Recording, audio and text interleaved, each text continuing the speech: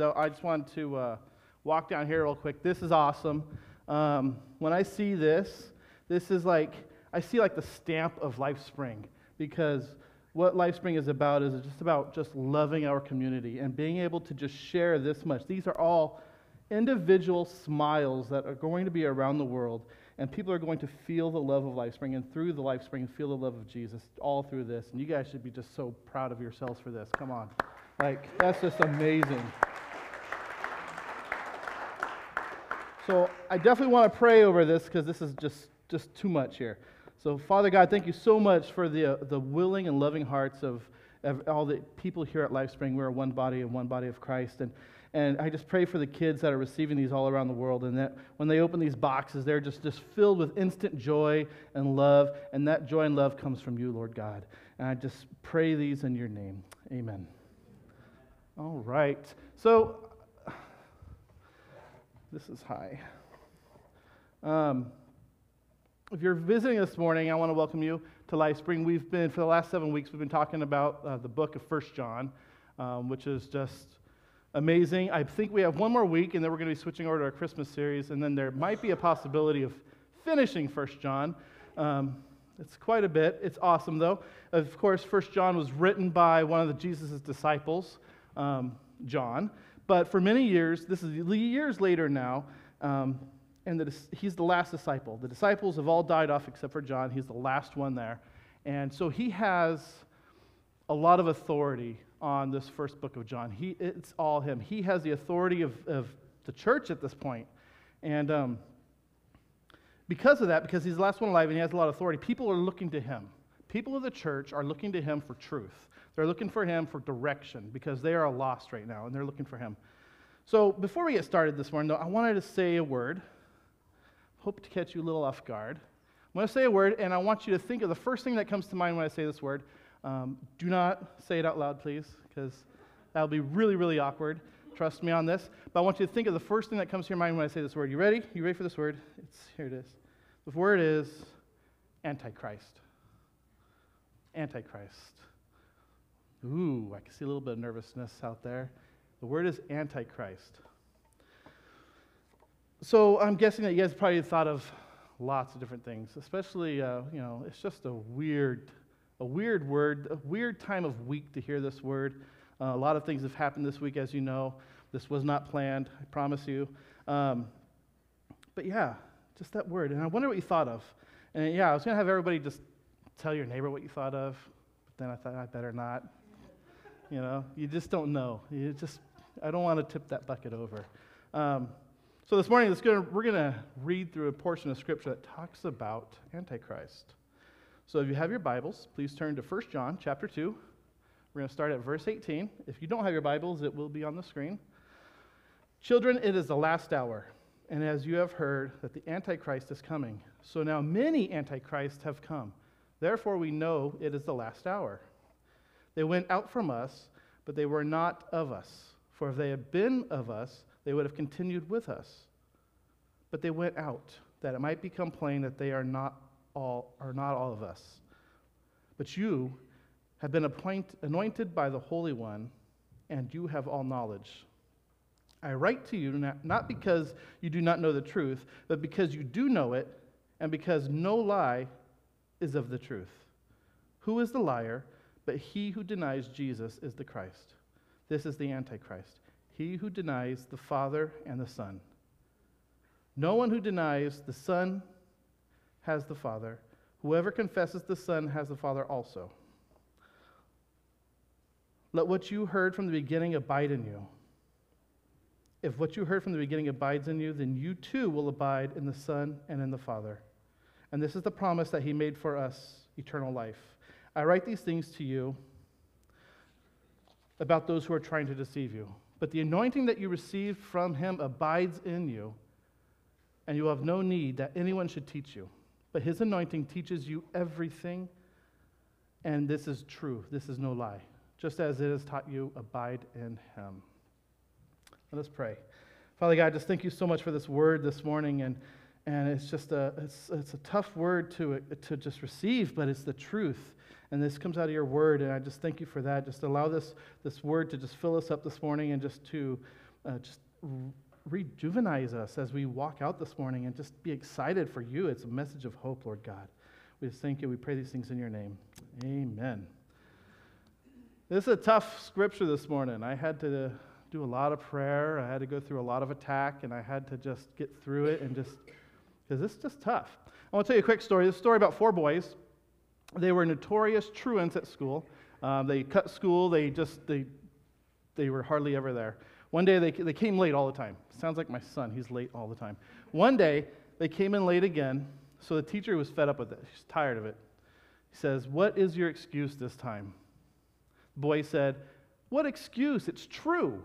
Our car broke down because the tires were punctured." The teacher, who was not very convinced, but the kids, they kept elaborating on the story, so it sounds more and more true, right? The more you talk about it, the more true it sounds. He says, "Fine, I'm going to put you to a test. I want you guys to raise your hands." So they raised their hands up in the air. All of them were miraculously spotless. So now the teacher is starting to think, well, maybe the story is not quite true. So he decides to put the kids through another test. He gives them all a piece of paper and a pencil, sends them to the 4 corners of the classroom, says, "Okay, I'm going to ask you a question. I want you to write down your answer. Which tire was punctured?" Well, of course, all 4 answers were different. All 4 were different. So they gave 4 different answers. You know, sometimes we need a test to show us what is true and what is false in life. And that comes, especially with church. Are you really a Christian? Because we often believe that we are Christians. We assume that we've been changed by God because we changed the way we talk, we changed the way we dress, we use Christian lingo, we change our Sunday morning activities. We're here this morning, right? So we think that makes us a Christian. John says no. There are real objective tests by which you can know for sure if you are a follower of God. He says, this is the test that you must pass. This is the test of obedience. Not sinless perfection, but sincere progression. In other words, a true Christian will always be growing towards God. I mean, you're not going to be perfect. You're going to fall. You're going to falter. You might turn around briefly, but in the end, your path is going to be always one way towards God. That'll be the general direction of your life. He said what a Christian is all about. A Christian doesn't obey to be saved, but if he's truly saved, then he obeys. The second test to know if you're a true Christian is love. Do you love one another? A Christian will love all of God's people. He will love the brothers and sisters in Christ. He will love your neighbors. This is the second test of a true believer. So someone who is bitter, harboring anger, resentment to one another, you have to ask yourself, are you willing to repent? Are you really a believer? And finally, this morning, what I want to dive into is the true believer will endure through the passage of time and will keep on believing. He doesn't forsake and deny the Lord ultimately. He will endure. When Jesus was on the earth, he was very popular. Many people always crowded around him. In particular, there was a time where he performed a miracle. It was the miracle of the 5 loaves and the 2 fish. You guys know this story, right? He multiplied it to feed thousands upon thousands of people who were gathered around him. The people, they followed him wherever he went. And one day he came up to them and he said, all these people were around him. He says, "I came to be the bread of life. You must eat my flesh and drink my blood. You must receive me into your life in order to have eternal life." But the Bible tells us in John chapter 6 that all of them, except for the 12 disciples, left him. So thousands came, thousands left. They left. What Jesus was trying to teach them was just too hard for them to accept. And so he asked them, he turned to his 12 and he asked them, do you want to go away with as well? So that's the question I have for you this morning. Do you want to go away as well? Peter, he's the loud one of the group, he spoke up. He said, "Lord, to whom shall we go? You have the words of eternal life, and we have believed, and we have come to know that you are the Holy One of God." Amen? So Peter, he's saying that even the people, so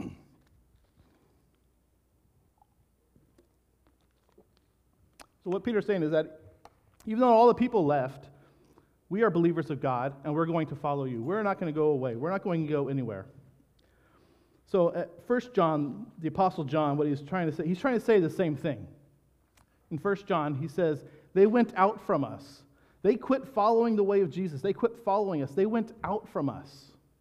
But they were not of us. For they had been with us, they would have continued with us. But they went out, that it might become plain that they are not of us. So what John is saying is he's saying there is a reality. He's talking to a church right now, and he says there is a reality that people he is speaking to in this church are leaving in droves. They are abandoning Jesus. Why are they abandoning Jesus, though? Like, they were just abandoning the teachings of Jesus. They're walking away from the church, but why? Because like those who casually followed him when he was doing the miracle, they never really believed in Jesus. And what's true in John's time and in Jesus' time is still true today. Go ahead, take a look at this picture. You guys got it? Wow. That's a big church. A lot of people there. Thousands of people. And this morning, go ahead and leave that up there for a second. This morning, I imagine thousands of people across the United States and millions across the world are in church this morning. Does that mean that every single one of these people up here is a believer of Christ, is a true believer, a follower of God? Maybe. Maybe. But probably not, right? Probably not. There are millions of people going to church today. You see, a true believer, and see, hang on. And this is the question that Jesus is asking his disciples, and it's still very relevant today. Do you want to go away as well? You see, a true believer will say, no, I will stay. I will follow you, Jesus, no matter what. But a false believer will ultimately one day say to Jesus, no, I'm sorry, but I'm going to turn around, I'm going to walk away, I'm going to go the other direction. So I want to talk about church. And when I refer to church, I'm referring to the external visible church. And in this church, in this room right now, there's probably about 80 of us or so. In this church, in this building, there are three categories that John talks about. Three categories of people that could potentially arise in 1 John chapter 2. Number one, we're going to talk about false believers. It's not a popular subject, but false believers. In this church right now, there can be false believers. In the picture, go ahead and put the picture back up. There are definitely, possibly, false believers. That's a scary thought. This is reality. This is real. The Bible, we're not going to just pick and choose the parts of the Bible we want to follow. We have to follow all of the Bible. And even of the parts that don't seem popular to us, it's just so real, though. The Bible tells us that there will be false believers because John says in verse 19, they went out from us. These are the people that were with us, but they left the faith of Jesus Christ. Not leaving the gospel or the church, but they left Jesus entirely. They went out from us, so they were not with us. They looked exactly like true believers of God. They used Christian lingo. They raised their hands during worship. They said, hallelujah, praise the Lord. They say and they act these things. Maybe they change the way they look on the outside. They come to church services on Sunday morning. They might be in the congregation. They might be serving with you. They might even be living a life group with you. But they went out from us. I've been teaching and working in ministry now for 12 years. I've developed some great friendships and some great relationships over those 12 years. And I remember one in particular, a long time ago, it was about 12 years ago, they were some friends of mine. They left the church. They left the church. They didn't go to another church. No, they just turned their backs on Jesus and they left. And I tried to ask them about it and tried to talk to them about it, and they didn't want to talk about God. They didn't want to talk about Jesus. They were done with it. They had no desire to come back to God. And that was 12 years ago. And it has not changed since then. And I ask why. They were attending Bible study. They were going to services. They volunteered every single week. I worked with them in outreach. And over the past 12 years, they have not been back. And each year goes by. Go ahead and put that first verse back up, please. Each year goes by, and these verses become more and more real. They went out from us, but they were not of us. They went out from us. And you might be thinking, well, I know why, Jeremy. I know why. Maybe they started off, they were saved, they had their salvation, and somewhere along the way, they lost their salvation. That's what people think. That's what people think outside of the church. That's what they think about Christians, that you can lose your salvation. My answer to that is no, he did not lose his salvation. In fact, I'll show you why no one who is truly saved ever loses their salvation. What happened was this, and it says right there, they went out from us, even though they were with us, because they were not with us in the beginning. They were never really saved from the beginning. They looked saved. They acted like they were saved. They talked like they were saved, but in their hearts of hearts, nothing was really changed. There is a saying that I heard. The heart of a man is best seen with the passage of time. How do you know, let's compare it to a horse. How do you know a strong horse from a weak horse? Run one step? No, those horses are going to be the exact same if they run one step. Add 1,000,000 steps to that, right? Then the strong horse will finish, and the weak horse will be shown. How do you know the heart of a man? You date a guy or a woman for one day and then get married? No. Unless it's arranged, but no. You just don't. Even after 10 years of dating and you get married, you still don't know entirely, right? It's with the passage of time that you know a man's heart. See, the people that he's speaking to, these are the true people of Christ's church. But they were never part of the kingdom in any real way. They were a part of the church, but they weren't part of the kingdom. They wanted to fit in, but they weren't quite there. So with the passage of time, no wonder that they would have departed from us. For it says, for they had been of us, they would have continued with us. So if they had been true believers, they would have continued along with us. If they had truly changed and accepted the Christ, the God Spirit, and accept Jesus into their life, then they would have continued. But they went out from us because they were not of us. They were false believers. I think John can speak of this better than most people. He knew one of these false believers. He had a group of close associates, 12 of them. And one of them turned out to not be of them. He preached with them, did miracles with them. He learned from Jesus together with them. He was even the trusted treasurer of the group. But Judas Iscariot eventually denied Jesus for 30 pieces of silver. He went out from us because he was not of us to begin with. So this morning, I understand our first category of false believers is a scary category. They pray, they read the Bible, they use Christian words, but their hearts are never changed. It's going to be challenging. Could this be you this morning? Could this be you?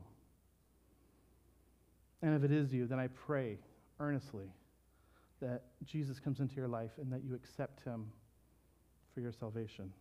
Not just words spoken. Words are flat, but with your heart. This is important. And this is not a message to condemn you. I know it seems depressing. It's not a message to condemn you, though. This is a message of hope. Just like the song she was singing this morning. Which one was it? It was forever. No, Christ is enough. Christ is enough for us. So this is a message of hope because there's still forgiveness and hope in Jesus Christ. The spirit of Antichrist will not have a foothold inside of you because you have the Spirit of God dwelling inside right now, each and every one of you. You've got the Spirit of God inside of you. There is no room right now. There is no room for the Antichrist, any spirit of Antichrist to be inside of you. So second category in the church, some of these false believers, we're going to take it a step further. Some of these false believers will move even further into their journey and become false teachers. False teachers. Don't get me wrong, this is not something that we like to talk about, but it's true. There are false teachers in the church around the world. Most definitely. The Scripture says it very clearly. Scripture says, Children, it is the last hour. And as you have heard, Antichrist is coming. So now many Antichrists have come. Therefore, we know that it is the last hour. And they went out from us.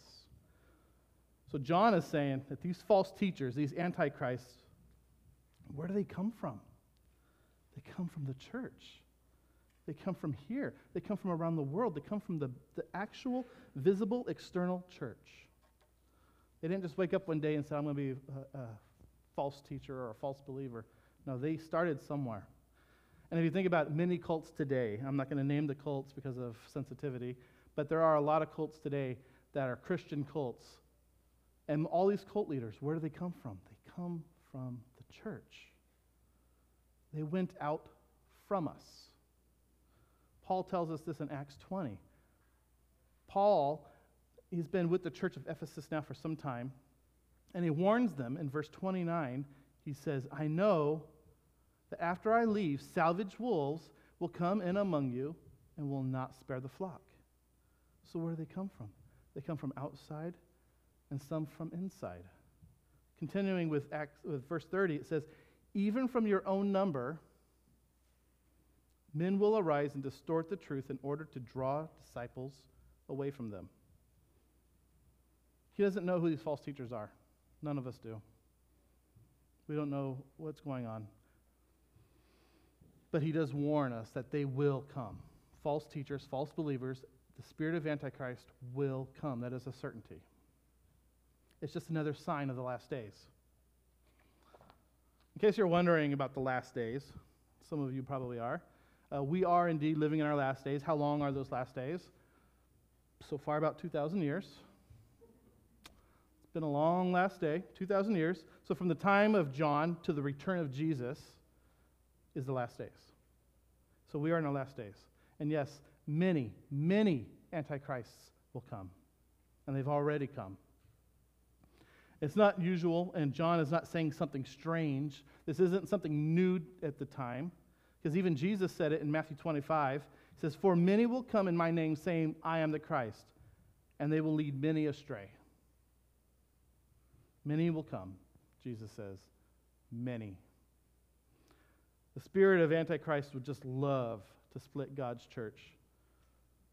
And why not? Even now in this world, with the election, the country is split, it's divided.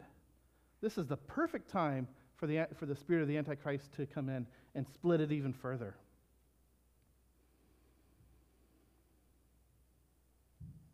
Away from Jesus. Away from Jesus. And why do you think the spirit of the Antichrist wants to do this? He wants to do that. He wants to split it up because he's afraid. Satan is afraid. He's afraid of you. He's afraid of all of you. He's afraid. And so he's going to take every opportunity he can to split that up.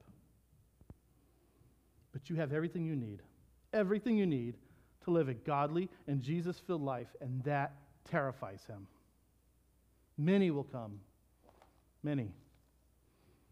You say, well, Jeremy, I don't see many. The reason why you don't see them is because they're not obvious. They're not obvious to you. They're subtle.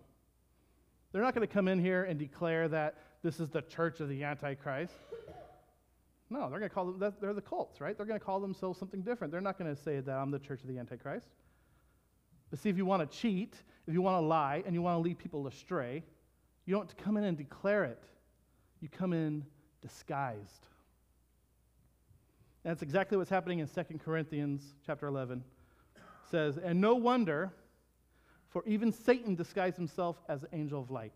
And it is no surprise of his servants, these false teachers are his servants, they also disguise themselves as servants of righteousness. So they come in as angels of light. They're not going to come in and say, Jesus, don't talk about Jesus. No, they want you to talk about Jesus. These teachers, these false teachers, they want you to talk about Jesus. They want you to talk about grace. They want you to talk about godliness. They want you to use Christian lingo. It's all about disguise. And you won't suspect their true intentions until it's too late. When he starts to insert those lies into your life, he leads you astray. And it's so powerful the way he does it. It's so powerful because it's coupled with great success on the outside. These false teachers, they don't have small followings, these false teachers. Don't assume that they have small followings. It's not like 3 or 4. No, it's thousands. The Bible tells us in 2 Peter that they have big followings, and many will follow their sensuality. And because of them, the truth will be blasphemed. They could have big churches, big buildings, lots of people on Facebook, be very eloquent, be polished, be dressed real nice, clean cut, charismatic, highly successful. Such a beautiful disguise, though, on the outside.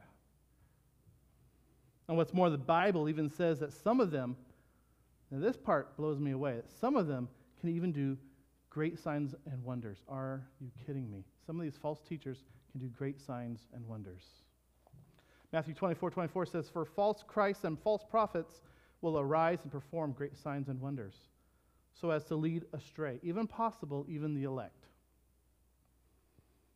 But know this, not all signs and wonders are from God.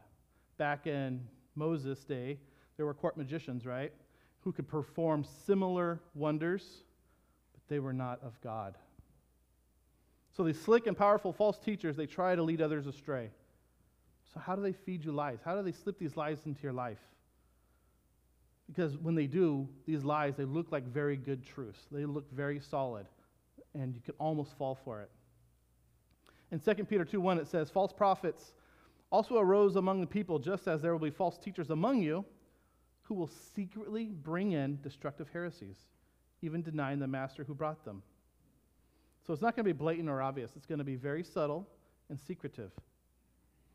Because if it's not secretive, and they come out and they're just like spreading lies to you, then they are very lousy wolves in sheep's clothing, right?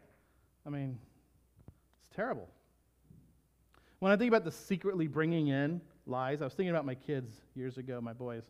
When they were little, we used to play board games all the time. And one of the games we used to play was Monopoly. And I would lose Monopoly a lot. It was really annoying because these kids are like way younger than me. There's no way I should be losing Monopoly to them. I thought, well, maybe I'm just terrible at this game. And then one day, out of the corner of my eye, I saw Alex. He was, I don't know how old he was at the time. I saw him just reaching out, just grabbing some money, you know. And I looked at him and said, "What are you doing?" He was the banker, right? So he had an endless supply of money. No wonder I was losing. This kid is a millionaire. I couldn't believe it. But the thing was, is if I wasn't watching for it, if I did not watch for that, I would not have seen it, right? Because he's watching me. He doesn't want me to see him cheating. So he was watching me. Or else I would never have known. You realize that false teachers, they watch you too. Because they're cheating, and they're watching you, and they're trying to slip these lies into your life without you seeing it. So ultimately, the false teacher also denies the Christ. Because the heart of the Christian message is about Christ, and he will tell you that this Jesus is not the Christ. The Jesus of the Bible, he's not your Messiah. He's not the Christ. Let me tell you about another Jesus. Let me tell you about another gospel. These are the lies that are ultimately tried to put into your life. John 2:22 says, "Who is a liar but he who denies that Jesus is the Christ? This is the Antichrist, he who denies the Father and the Son." They call themselves the apostles of the church. 2 Corinthians 11:13 says, "For such men are false apostles, deceitful workmen, disguising themselves as apostles of Christ." And with these false teachers, what they're giving you is not the true Jesus Christ, nor the Gospels. What they're giving you is another Jesus. 2 Corinthians 11:4 says, "For if someone comes and proclaims another Jesus, that the one we proclaimed, or if you accept a different gospel from the one you accepted, you put up with it readily enough." Because he is so slick, he's so professional, and it sounds good. You accept it and put up with it. He gives you a substitute Christ, not the Christ of the Bible, but something else, something that's not the true God. And in the end, you also end up denying Christ.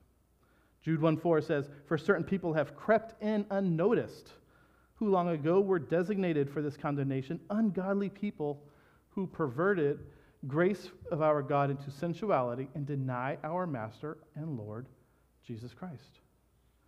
I've seen this with friends, people who pretend to know Jesus.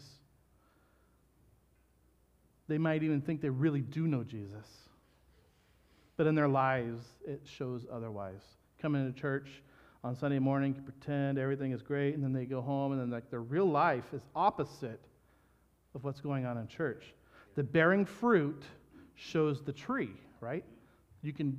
So the bearing fruit shows the heart of the tree. They do that because of false teachers. And 2 Peter says, they entice by sensual passions of the flesh, those who are barely escaping from those who live in error. They know what the flesh wants. They want you to indulge in your sin and be happy. No wonder they have big followings. It's so much easier to just give in to the temptation of the flesh. They do this out of greed. They don't care about you. They don't care about you. They're greedy. 2 Peter 2:3 says, and their greed will exploit you with false words. They went out from us. Signs of the last days. They come from within the church. They are subtle. They are successful. They secretly bring in condemnation heresies. They give you a substitute Jesus. They entice you with sensuality. They give you what you want. They give you what you're excited about. But it leads you to sinfulness. It leads you to deny Christ. So in an environment of false believers and false teachers, it could be intimidating. It could be frightening. But the Bible tells us of a third category of believer, the true believer. This is the amazing thing about God's work. In the midst of so many counterfeit and false teachers, the true believer hangs on to the Word of God. The true believer believes in this, not necessarily what everybody just tells them, not what the news tells you, not what's going on in the world, what your friends are telling you. This, the Word of God, is what the true believer follows. He says, John says, they went out from us, but they were not of us. For if they had been of us, they would have continued with us. It's amazing. They will continue. The true believer will continue. They may be tossed around, they might be tempted in the oceans, they might be even turn around for a brief moment, but at the end they will keep on believing with Jesus. They will continue with us.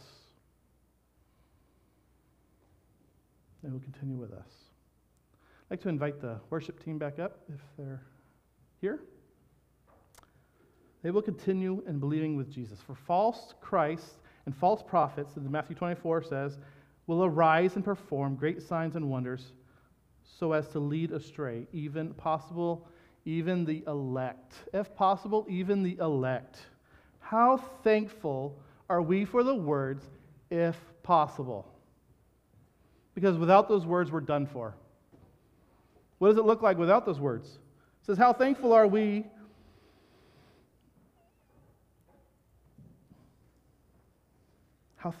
false Christ as to lead astray even the elect.